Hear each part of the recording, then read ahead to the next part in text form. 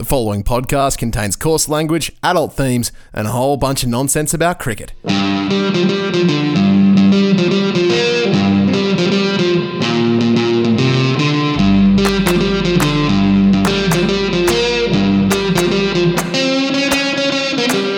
Hello and welcome to Two for None. My name is Patrick Cullen. Thank you for tuning in to this special episode.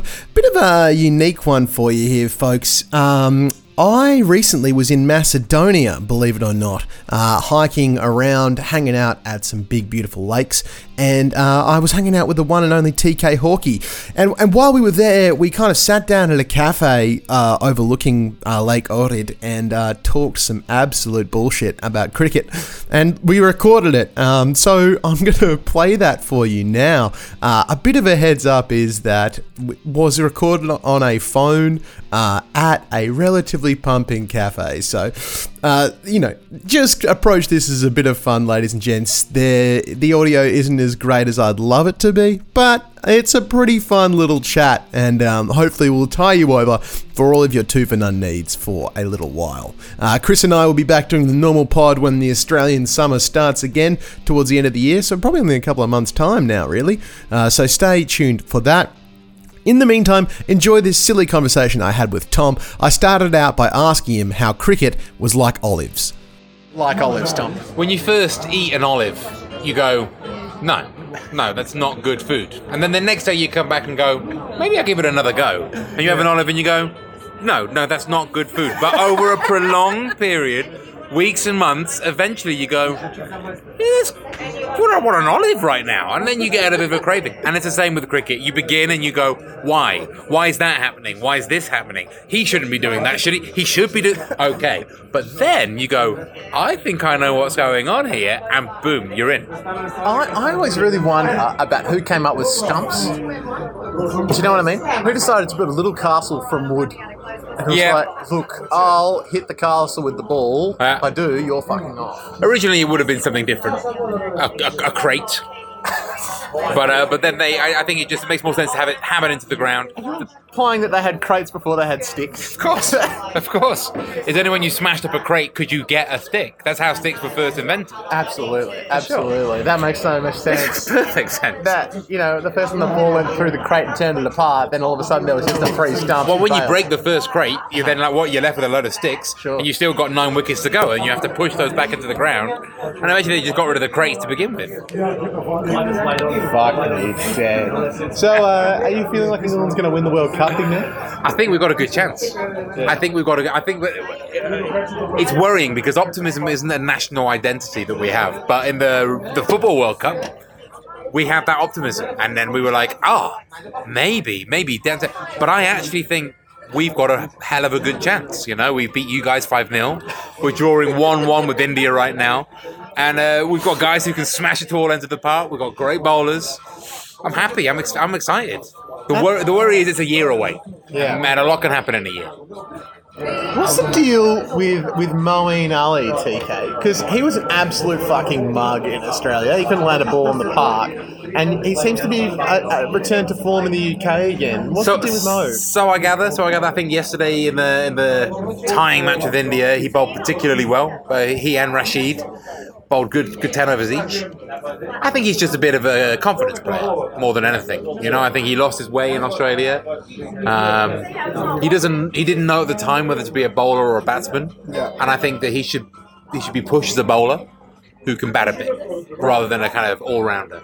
But that beard. It's a great beard. It's a beautiful beard, right? It's a top shelf beard. I mean, I would love to have that beard sticking off my face. I'd actually probably pay money for it. I just think I'm not capable of producing that amount of testosterone. Listen, you've got a bit of fuzz going on right now. Thank you. Don't lie to the world. This is 2.5 weeks of growth. So be excited, folks. I'll post it later on Facebook, and you can all just get fucking around it. Why, TK? Talk to me about the difference between the one-day side and the test side, mate. Why is the one-day side so good and the test side not so great in the UK? I think that we, in our T20 tournament back home, we're starting to learn how to smash it around ourselves. And it's a different mentality To come in. Basically, I think we're dragging 2020 cricket into the one-day game, whereas we used to try and drag the test side down into the one-day game. Okay, so we used to go for the slower tactics in the one-days, but we now say, no, let's pick those blokes who can smash it around, and I think it's successful. And it's bizarre that Joe Root has become your most conservative batsman. Absolutely. He's now the slow Jeffrey Boycott of the 21st century. He just likes to smack it around the park with a bit of rhubarb, soft, gentle tapping into the offside. But again, look, he scored a century yesterday. Again, we were worried about his form after Australia, but I think he's coming back. And the problem we've got at the moment is the problem we kind of talked about before when we were in Australia, is that the game's gone too far with home advantage.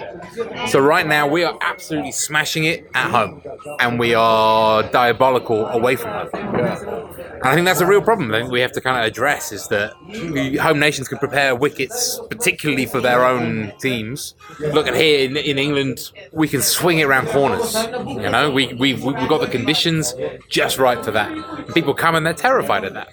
When we go abroad and we have a road in front of us, we don't know what to do. Yeah. You come to Australia, you get bounced out. We go to England, we nick off. We both go to India, and nobody's got any idea what's going on. Absolutely. Everyone gets jelly belly. Diabolical. There's Australians running on and off the pitch, just getting like hydrators. And the wicket itself looks like it's made from clay and the bones of their enemies. So, and their enemies are many. Their enemies throughout history. There's lots. My God. It's devastating. But you're right, man. Home pitch advantage has got to be a real fucking problem. And then on the other side of the coin with like your one days, it's roads.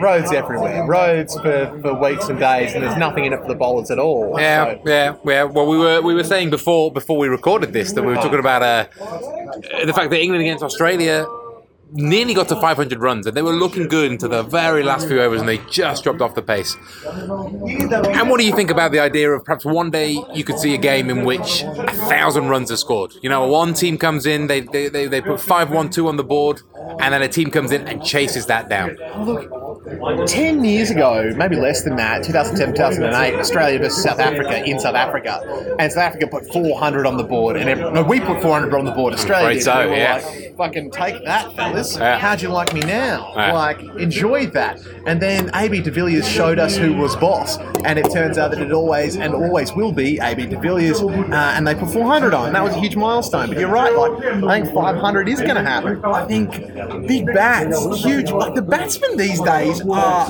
massive units, mate. Like, you look at Chris Gale, like, that bloke could demolish stuff. Even a guy like Joss Butler, MS Dhoni, like, they can hit sixes all day. Absolutely. So it will happen. I think we will get to 500, but you and I were saying before off air that, and I agree with this, that it's not necessarily great for the game. No. More runs doesn't mean better times. No, I think it loses its value if you're getting a six every other ball. Sure, it's exciting, but what makes the six exciting is it comes out of nowhere. It's a kind of like a calculated thing. Whereas nowadays, if you're just getting like 6.4.6, that's not entertaining for me. There's no jeopardy. It's more just about which guy can hit it hardest the most times. Whereas I like a contest. I like a contest between bat and ball. It's a cliche, I know. But I want to see the batsman under pressure, And look, it's what I've always hated about fucking athletics. You know what I mean? Athletics is incredibly dull because it's just like, it's one person being like, look at me, I can run the fastest. And it's like, fucking congratulations. Yeah, but there's the guy in second who can run the second fastest. Like, there's not just one guy. I mean, I would agree, athletics with one person running his fastest wouldn't be entertaining. But there are 8 in the final. That's just like one person going for a jog, isn't it? Yeah, exactly. But I guess, like, it's less about the tactics of the situation, more about, like, the physical output. Okay, it's like who's trained the hardest over the last 12 months to do it. I get your analogy. Okay, who has the loosest You've saved hamstrings? it. You've saved it. Thank you. I mean, I disagree that it's boring. I love sprinting. Yes, absolutely. When Usain Bolt ran his 19.19 seconds 200 meters, I was on cloud 9. That was the best race I've ever seen in my life. Tom, you're just a sport addict, aren't you, mate? I love it all. I even tried to watch golf yesterday. I have to confess, it didn't go so well. It's actually, that is pretty boring. That is pretty dull. There's really not a lot that happens. There's not a lot going on. My dad used to say that the golf is a great excuse to go for a walk. Absolutely. But Well, just the fellas I watched yesterday, they weren't even enjoying the walk. It was in Scotland, it was blustery. Donald Trump's around the corner. Yeah, Donald no one's was having there. a good time. Everyone was having a terrible fucking time. Look, Tom, congratulations on your 5-0 drubbing. Thanks very much. I don't think we've mentioned that enough that we won 5-0. It's important that does land on the airwaves. I think Chris and I were so upset about the first game, we decided not to do a running pod of it. But I recorded you 5 bulletins, but I was just waiting. you? Yeah, I was just waiting for you to give me the call, but.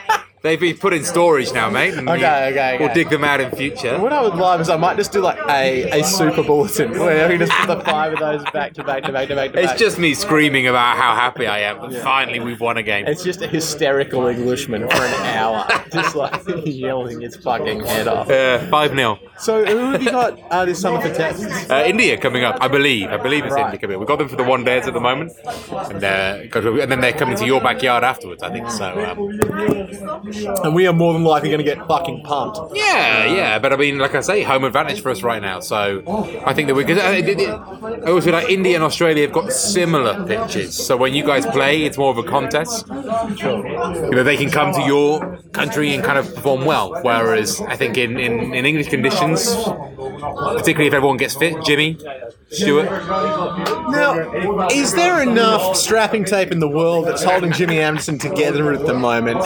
When he's in England, he can do it from a wheelchair. Okay, he can sit there and he can just will that ball. He's like Yoda.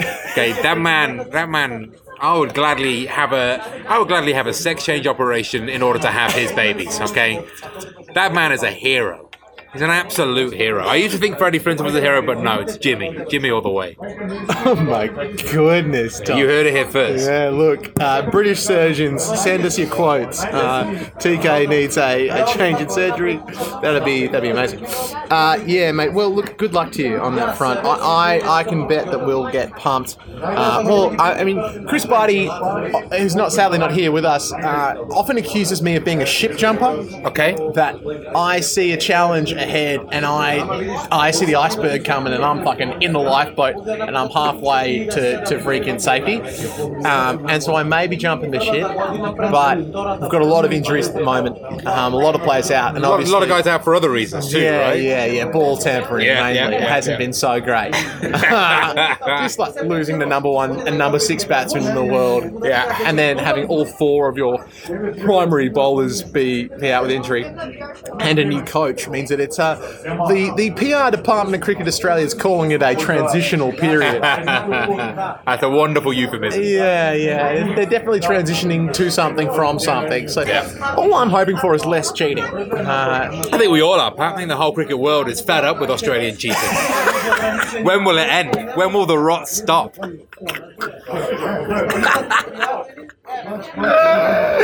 Oh, fuck. I think that'll do us. Some top quality sledging there from TK Hawkey. Exactly what we've come to know and love from that bloke. Thanks very much to Tom, though. It was lovely to see him. Great to hang out for a couple of days. And I hope you, the listener, have enjoyed hanging out with us for a little bit as well. We had a really good time out there in Macedonia, even with that sledging. Folks, Chris and I were going to be back doing normal pods from the start of the Australian summer. We've got some new segments planned. We've got a whole bunch of action in the works. We'd love some more audience interaction too. So please go to Facebook if you're a Facebook person and find us. Just search for Two for None. Same goes for Instagram. Send us your memes, send us your quotes, send us your questions, and we'll answer them on the pod. You could be on the radio, folks. What a time to be alive. All right, that's enough from me. I will see you all in a couple of weeks. Thank you so much for being a listener, and go those Aussies.